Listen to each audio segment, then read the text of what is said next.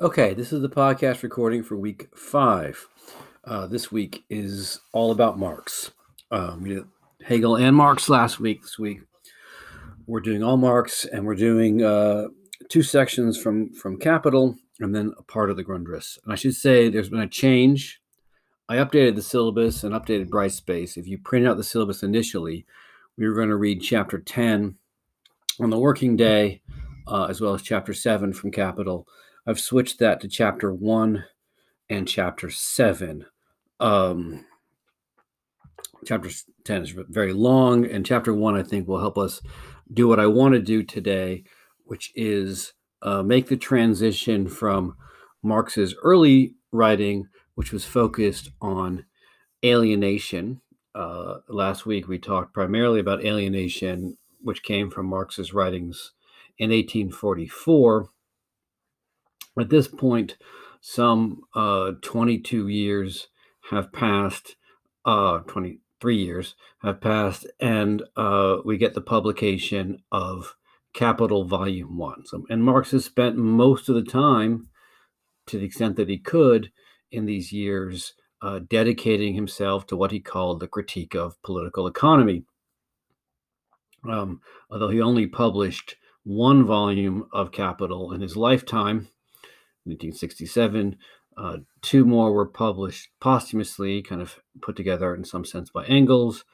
And then we're also going to talk a little bit about the Grundriss, which is some notebooks that Marx was keeping in the 1850s as he was working on Capital. So, as I said, I want to get from alienation to exploitation. These are 2 different understandings and criticisms of Capital. Although Marx doesn't necessarily use the word exploitation. I think it's a good word. It's often been used to describe what he's talking about, but it's not being used in the way that we might normally use the word. But before we get there, we have to get through a discussion of value. And before we get to discussion of value, we have to talk about commodities. And as Marx says in the opening section of Capital 1, when he talks about commodities, he says, the world in which capitalism is predominant confronts us as an immense accumulation of commodities. And that's a little bit like what I was talking about last week, in the sense that look around you.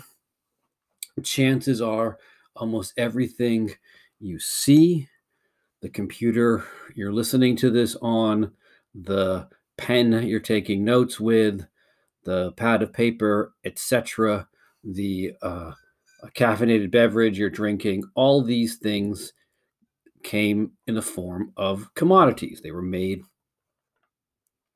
to be sold on the market.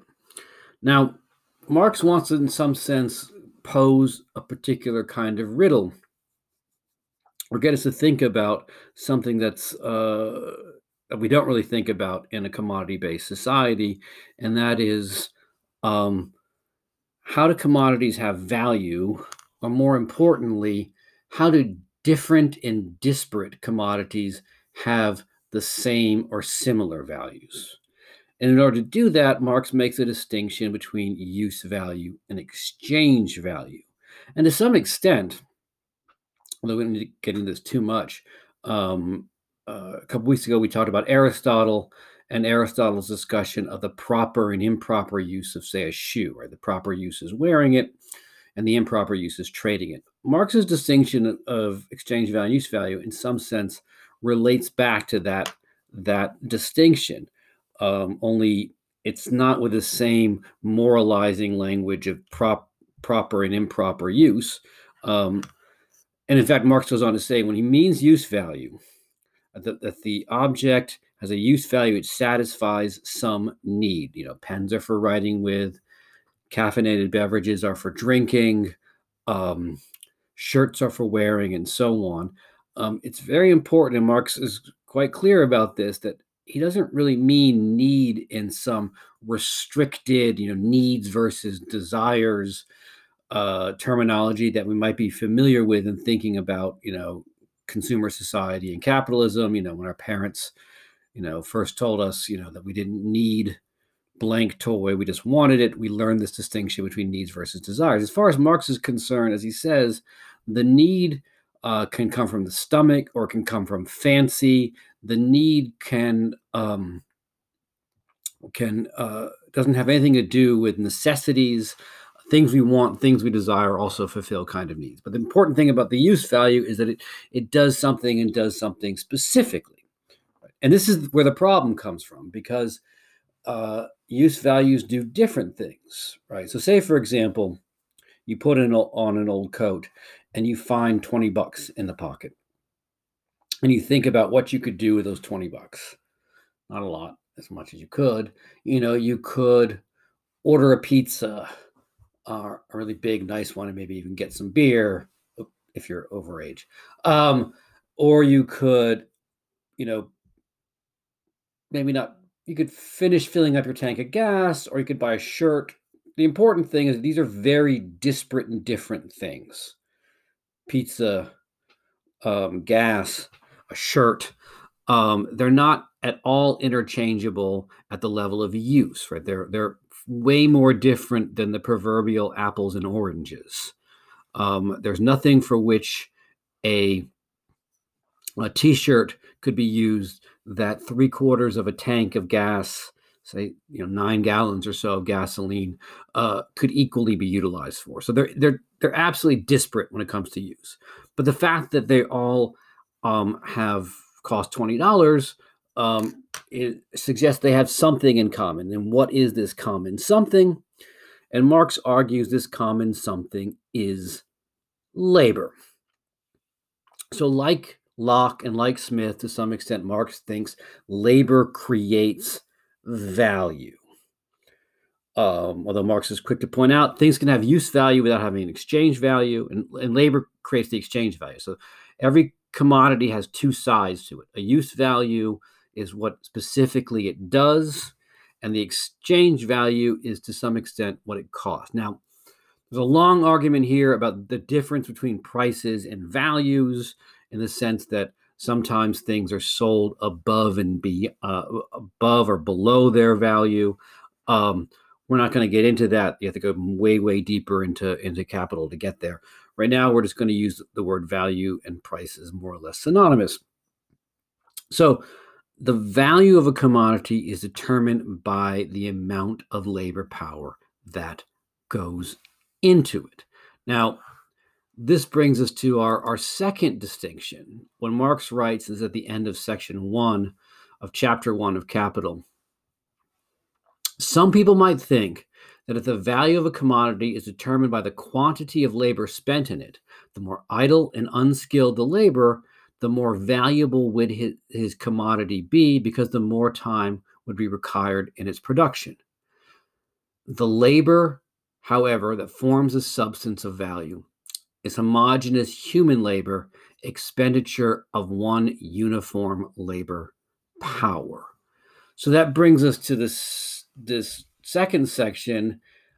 Just as the commodity has two sides to it, it has its use value and its exchange value. It has what it's utilized for and how much it is exchanged for. The labor that is embodied in it is both its concrete labor, and by concrete labor we mean different labors do different things, right? Tailoring makes a jacket, farming makes a pumpkin. Different labors produce different commodities, different uses. And then the other side of it is this thing called abstract labor. Now, abstract labor sounds like an oxymoron. How can labor be abstract? And what Marx means by this, and this is in some sense a tricky and one of the trickier concepts, and that all of Capital is trying to explain, is that abstract labor is the socially necessary labor to produce a thing. So going back to the passage I just read at the end of section 1, right? If I say, for example, I don't know how to knit. If I decided to knit a sweater and finally made one, and tried to sell it, for all the time I spent on it, I would have a sweater that no one would want, because I would be charging hundreds of bucks for something people could get at Walmart for much cheaper. That's to some extent what Marx means by the socially necessary labor time. That this abstract labor, he refers to it as a process that goes on behind people's backs. And he mentions in this section that there is that when there's an invention of a power loom in one part of the world, it changes the rate of labor in another part of the world. So that's to some extent what Marx means by socially abstract labor, in the sense that by abstract labor, that there is a standard norm of productivity. We don't think about this norm of productivity. It, as Marx says, it goes on behind our backs, that determines, in some sense, the value of a commodity. And how it determines it is if you cannot produce your commodities at that norm of productivity, if it takes you too long and too much labor, you will be pushed out of the market. Now, the last part of chapter 1 from Capital is a part that I'm not going to go too much into. It's a very tricky part, and in other classes, you might talk a lot about this, and that has to do with what Marx calls commodity fetishism. Now, commodity fetishism is a strange term, and it's probably going to throw us off in certain ways. Marx doesn't mean sort of being like overly attached to commodities in the sense we might talk of someone as being, too materialistic and so on. Marx doesn't mean fetishism in that kind of post-Freudian kind of desire way. He means it in an earlier kind of proto-anthropological way, in the sense that partly what Marx is getting at, and this is the one thing I do want to talk about commodity fetishism, is that, as Marx says in the section on commodity fetishism, that a commodity is therefore a mysterious thing, because in it the social character of men's labor appears to them as an objective character stamped upon the product of that labor, because the relation of producers to the sum total of their own labor is presented to them as a social relation, existing not between themselves, but between the products of their labor. This is the reason why the products of labor become commodities, social things whose qualities are at the same time perceptible and imperceptible by the senses. And then he goes on to compare this weird distortion to the way that light from an object appears to be a quality of the object. And I think that's the operative analogy here. Because what Marx is getting at is that commodity fetishism means that when we look at a commodity, we see value as one of its characteristics.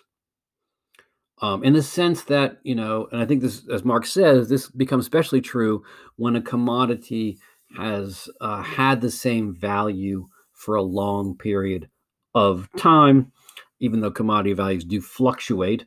If you think about the fact that, I don't know, for a while, it seemed like it's probably gone up to some extent. It seemed like a small cup of coffee would cost you somewhere around $2. And so when I look at that cup of coffee, I perceive not only its qualities in terms of its color, its smell, its caffeine, I also perceive like $2 as kind of being such the standard price that it seems like a reality of the thing itself. And of course, that $2 is fundamentally unlike all the other qualities, because it's not a physical quality of the thing. It's a product of the social relations that produce the thing. I mean, it would change drastically if those social relations were to change. If there was to say, for example, to be massive labor strikes throughout Central and South America, on coffee growing plantations, it might radically change. But to the extent that we see value as not a product of social relations, but an aspect of commodities themselves, we fetishize them. And as Marx says, I mean, he uses two different languages here, this like kind of religious, this idea that the commodity is a mysterious thing, but he also uses the language of, as I said, science, right? The optic nerve thing. When I look at things around me, I don't think of, I'm looking at this plant in front of me right now, I think of it as being green.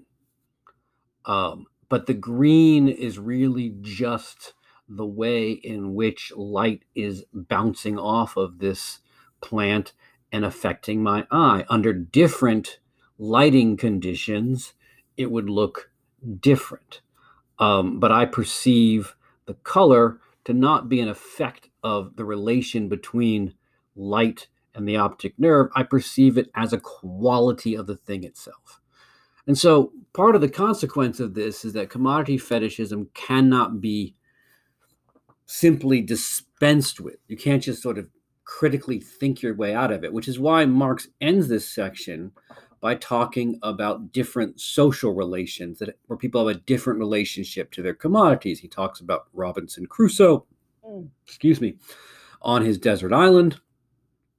And Robinson Crusoe knows exactly how much labor goes into everything because of the fact that he did it. He also talks about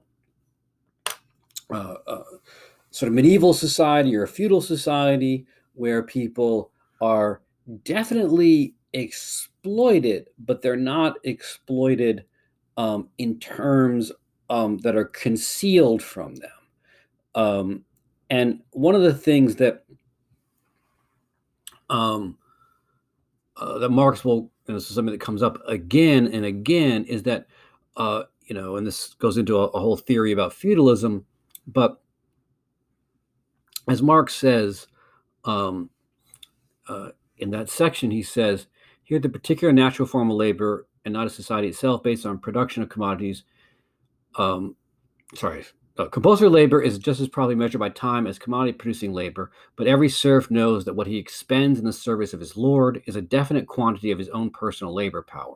And what Marx is referring to there is the fact that, in feudalism, and he talked about this again in chapter 7, there was a definite time or a definite amount of days you owed your lord working on his estate or his land, and you knew very well when you were working for your lord and when you were working for yourself, because you have your own little plot of land and so on. And then lastly, Marx mentions, and this is the closest he gets to saying really something about kind of communism and capital, especially what we read, that a society of free individuals where people would collectively choose and decide how much labor they were to allocate to whatever projects or products they needed to produce.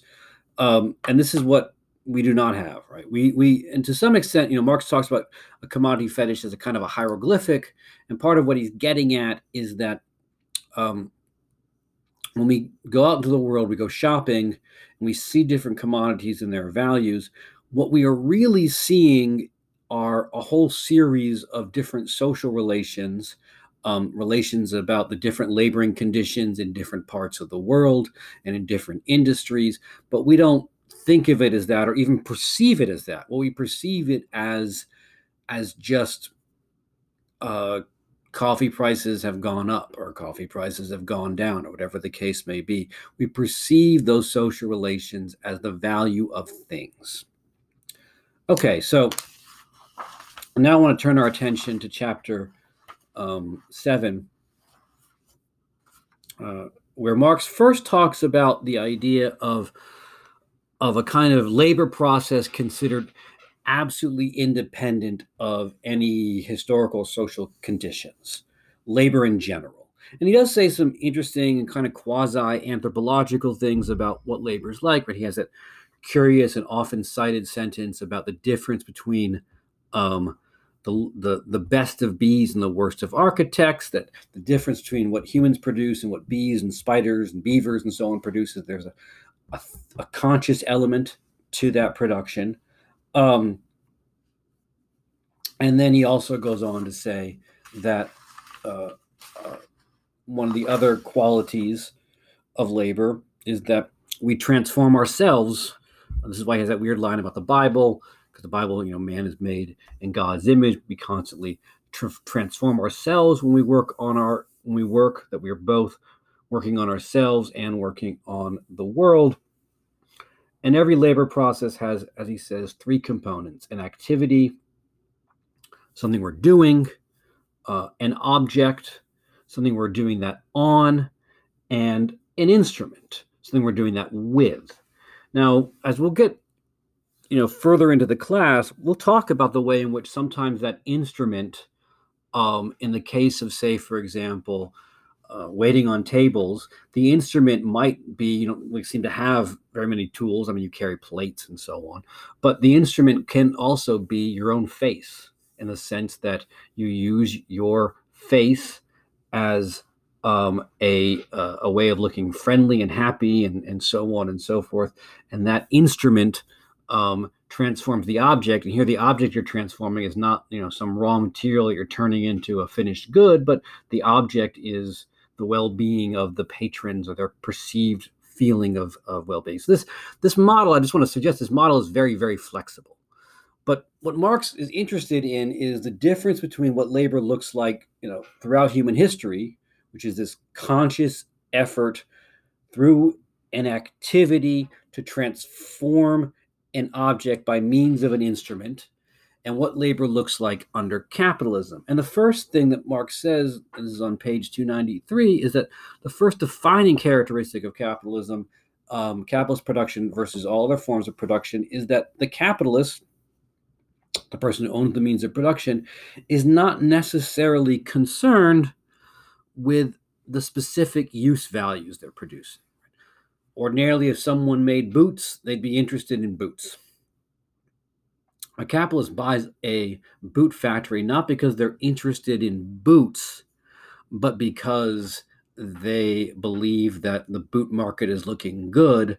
They're interested in exchange value, not use value. Now, as Marx says on page 295, you can't separate exchange value from use value. As much as capitalists and books of economics want to talk about widgets indifferent to what is being produced, you have to produce something specific. As he says, value is independent of the particular use value by which it is born, but a use value of some kind has to act as its bearer. So that's one of the contradictions or one of the things that capitalism changes, is that capitalist production is aimed not towards the production of specific things.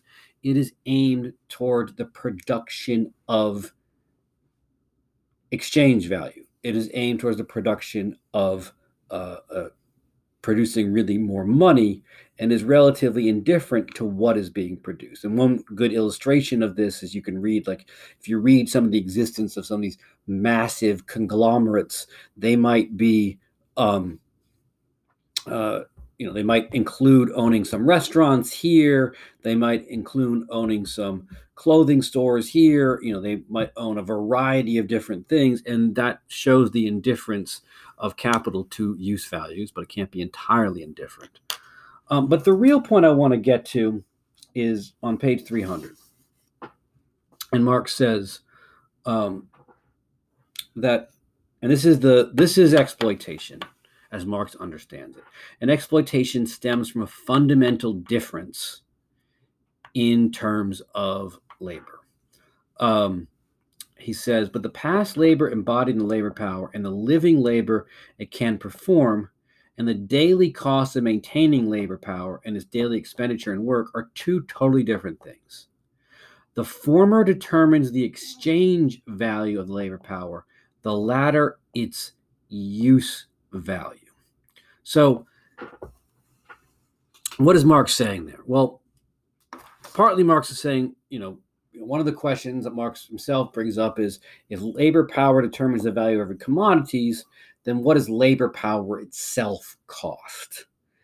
And Marx's answer to this is that labor power costs whatever it takes to keep the worker coming back. Now, that's a very broad understanding, and it can include multiple things, right? It has to be enough to keep workers alive, or alive to some extent. Maybe they can't afford rent and they're still living with their parents, but they're at least able to be alive. And it has to include enough to keep them from going someplace else, which is why the value of labor power fluctuates, or its cost fluctuates with the labor market. Goes up, goes down when unemployment is high, goes up when unemployment is low, because people are able or unable to find other jobs, and so on and so forth. So labor power is a commodity like any other commodity, right? The people who have it, the workers, who have their capacity to sell, capacity to work, they bring to the market, are looking to get the most for it. And the people who buy it, the capitalists, are looking to find labor power as cheap as possible. But unlike every other commodity, there's a fundamental difference between, as Marx says, its exchange value and its use value. And what Marx means by that is, once you show up and once you punch in, once your labor power is purchased, the productivity of that labor power is not determined by how much it costs to get you to show up. It's determined by a whole series of other factors.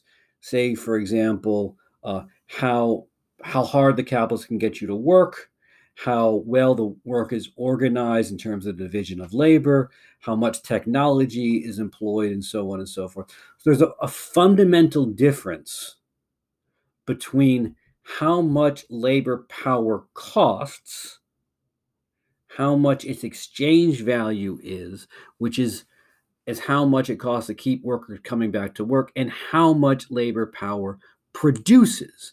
And that difference is fundamental to capitalism. As Marx goes on throughout the rest of the section to point out that without that difference, there would be no point in investing in owning the means of production, in buying a factory or any other such thing. If the only thing you're going to do, if you're going to spend, like, say, $100, relatively low, on how much you were going to produce stuff, and you only got back $100, you'd be a poor capitalist.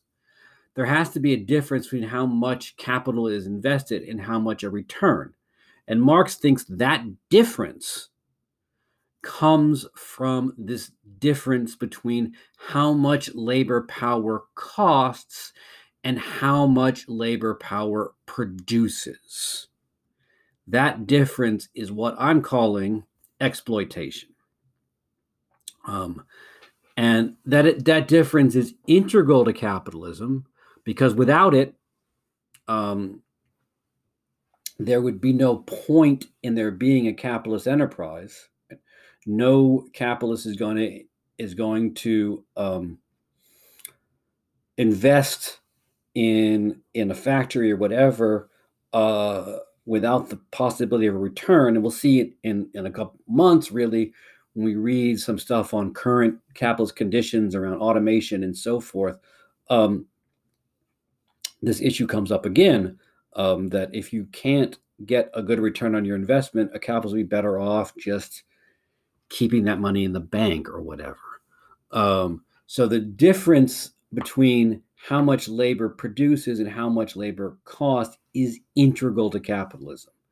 It is exploitation. Now, one of the things I want to talk about, and this is probably something we should talk about in the discussion topic for this week, is what is the difference between this criticism of capitalism, where the criticism is focused on the difference between how much labor produces and how much labor costs, just in this criticism and Marx's early criticism, which focused on alienation. So that's one thing we should talk about in the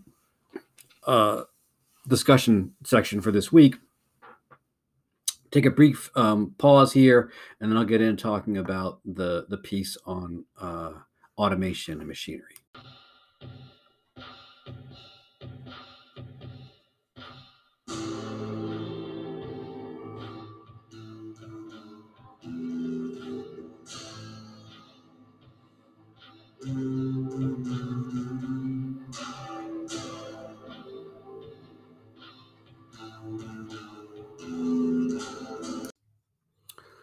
Okay, so this is part two, and here I'm talking about the piece that's referred to, and well, you have it as a piece called Capitalism, Machinery, and Automation.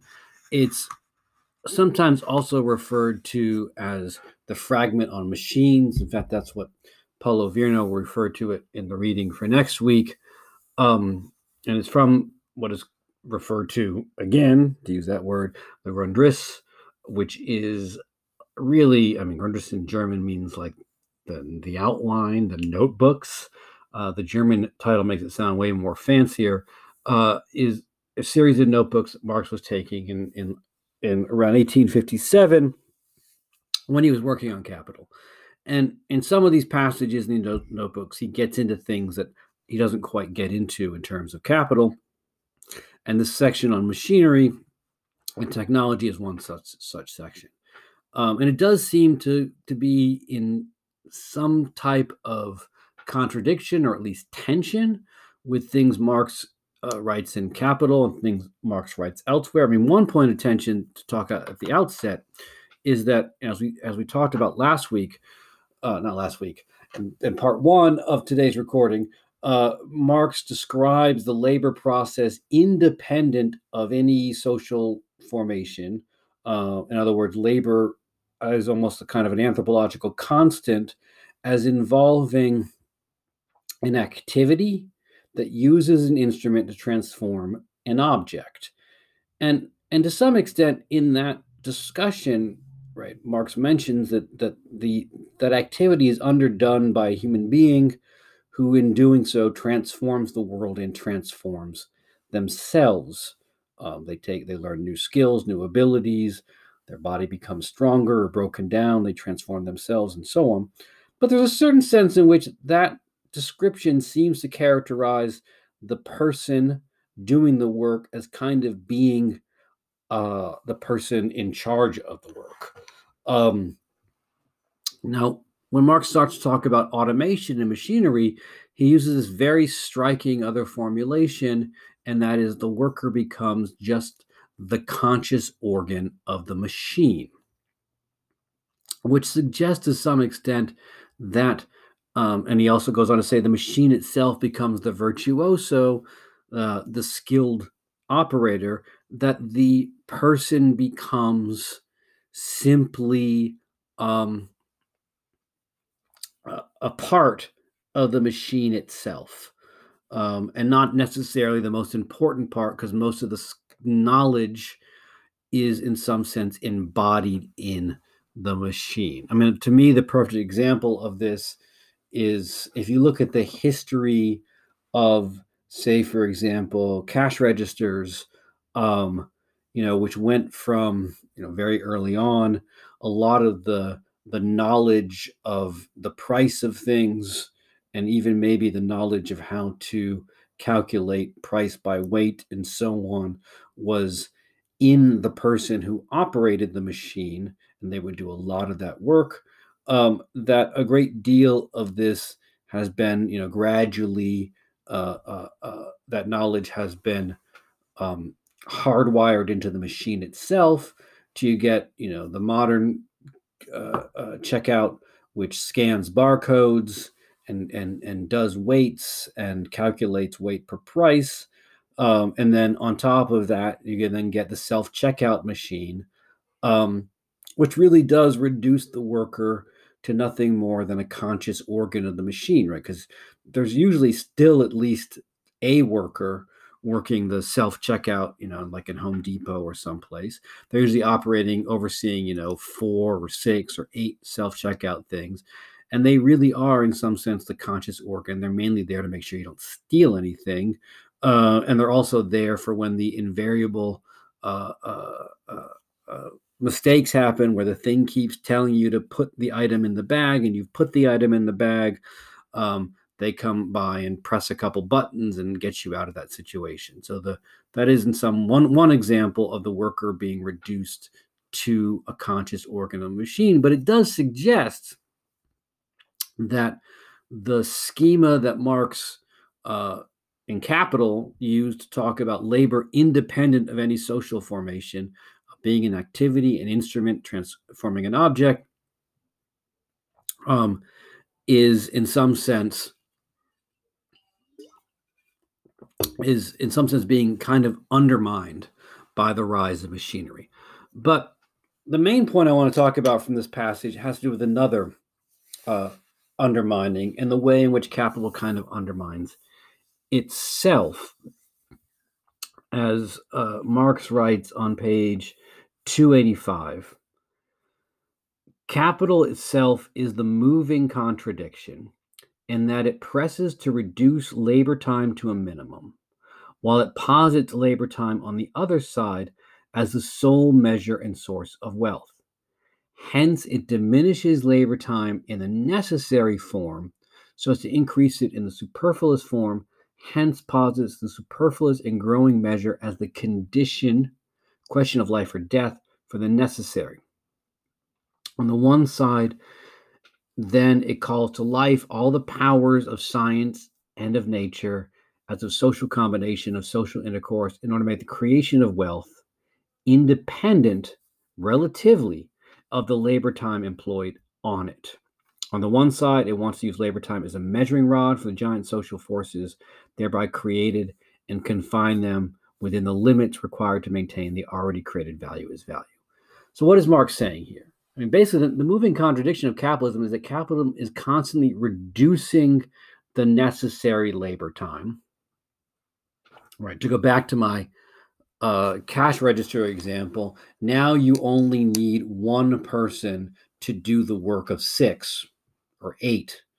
So a massive reduction in the number of employees, or the amount of work needed, but it still makes labor what Marx refers to as the measuring rod. In other words, those people, just like going back to when we talked about Adam Smith and the fire engine, the people who are displaced by these technological innovations and improvement still live in a society where they need to sell their labor power in order to survive, right? You can't just go, I mean, it'd be nice if you could, let's say you've been working your entire life as a cashier in a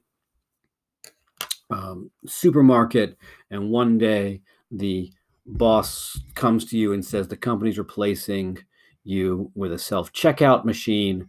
Sorry, you can't work here anymore.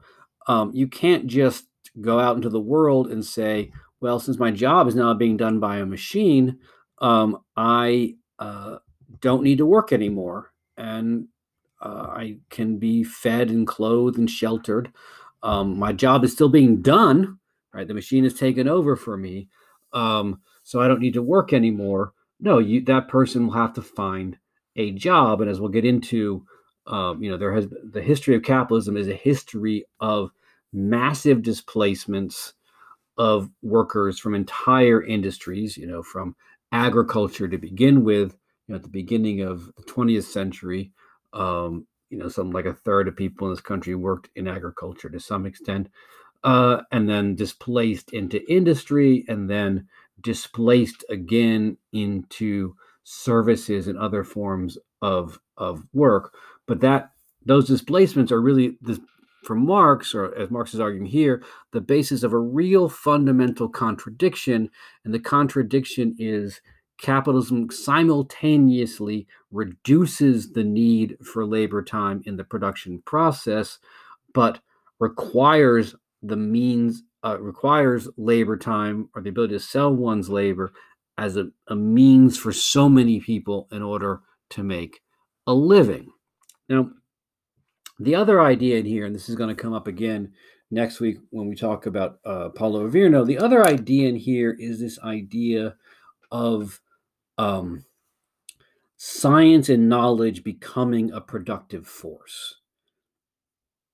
And is an idea often summed up with this notion of what Marx refers to as the general intellect. As he says on the bottom of that page 285, nature builds no machines, no locomotives, railways, electric telegraphs, self-acting mules, etc. So, I think in 1857 he wrote this, those would be the most cutting-edge technologies. These are products of human industry, natural material transformed into organs of human will over nature or of human participation in nature. They are organs of the human brain created by the human hand, the power of knowledge objectified. The development of fixed capital indicates to what degree general social knowledge has become a direct force of production, and to what degree, hence, the conditions of the process of social life itself have come under the control of the general intellect and have been transformed in accordance with it. So it's this idea, often summed up with this phrase, the general intellect, which was actually in English in the original, of the general intellect becoming the predominant productive force. And by that, Marx means the way in which, right, once someone discovers, say, steam power in Marx's time, or the transmission of electrical currents and their interruption that makes possible the telegraph, once those discoveries exist out there in society, they are kind of part of this general intellect, general social knowledge of society, that once they are there, they become a primary productive force, right? This is the flip side of this idea of the worker becoming a conscious organ, is the idea that the primary productive force in society is no longer labor, it is knowledge. I mean, this sounds very Silicon Valley-esque. And there's a certain way in which, many people have argued that's a way to make sense of what is happening, because if you look at, say, the top 5 companies right now in the U.S., in terms of capitalization, market share, whatever, and the top 5 companies, say, 50 years ago, one of the most striking things you'll see is an immense reduction of the number of employees. When you go from an economy where the big companies are, Ford and General Motors, to an economy in which the big companies are, Google and Apple and so forth, you have a massive reduction in a labor force, the number of people actually working for those companies. And to some extent, people would argue that massive reduction is because those companies primarily use knowledge as their main productive force, to put it that way. Right? That to some extent, this does raise all these questions. A lot of people will talk about, say, for example, not to get too off topic, but, how Google may not employ as many people, but Google utilizes the fact that so many people use its search engines, its email, etc. Because, one of the things you're doing when you're using a Google search engine, or using Gmail or using Google Maps, is you are in some sense helping improve those very services, right? And that's how their page rank algorithm in part works, is that it knows what people want by noticing what people want, right? And utilizes that to perfect future searches and so on, the same way that it utilizes its email now, even, right? It reads email to help other people compose emails, and it uses how people drive from point A to point B to tell other people how to drive from point A to point B. So there's a big question about that relationship between the general intellect as a kind of knowledge embodied in machines and the kind of general knowledge of society, which in our age constantly is filtered through all kinds of machinery in order to become part of the appeal of that machinery, right? I mean, if no one used Google to search, no one would want to use Google to search because it would have no way of improving its search results. Anyways, that's a little bit off topic. But the point being here is that that one of the strange things about capitalism is that it creates disposable time in order to convert it into surplus labor. And the other thing that Marx gets into here, which is interesting, is this idea that there's a distinction between value and wealth. This is on page 287. And where he says, for real wealth is the developed productive power of all individuals. The measure of wealth is then not any longer in any way labor time, but rather disposable time. Labor time is the measure of value, posits wealth itself is founded on poverty, and disposable time existing in and because of the antithesis to surplus labor. The positing of individual's entire time is labor time, and his degradation, therefore, to mere worker, subsumption under labor. Right. So the difference between value, which is dependent upon a person existing, as Marx says, as a mere laborer, and wealth is really free time, right? And part of what Marx is getting at here is, to some extent, capitalism doesn't really create free time; it creates unemployment, because all the time that is liberated, and a great deal of time has been liberated from, with a lot of technological devices, it changes how quickly one can do various sorts of things. Everything from growing crops to making cars to even writing a paper takes less labor and less time because of all these technological innovations that fertilize the crops, that mechanically bolt the car together, or when you're writing a paper, that do spell check and formatting all for you. They all involve a reduction of time, but that reduction of time primarily does not appear to us, this is something we're going to get into more in the coming months or so, as free time. It primarily creates its opposite, which is either unemployment or the increasing scrambling to get labor in a society that makes labor itself scarce. Okay, so I said at the beginning, the first criticism I want to talk about is, our point for the discussion is the difference between alienation as the basis of a criticism of capitalism and exploitation as the basis. And then I guess the next thing I would want to talk about is this notion of capital constantly undermining labor while at the same time making labor central to how wealth is measured. Right? So you can't sell your labor power, you have no access to social wealth, even though social wealth is being produced by other forces than labor, like mechanization and so on. And I guess for this one, I don't really have a focus question. Just what do you think about this, and how do you understand this being a contradiction? So that's what we can talk about in the discussion.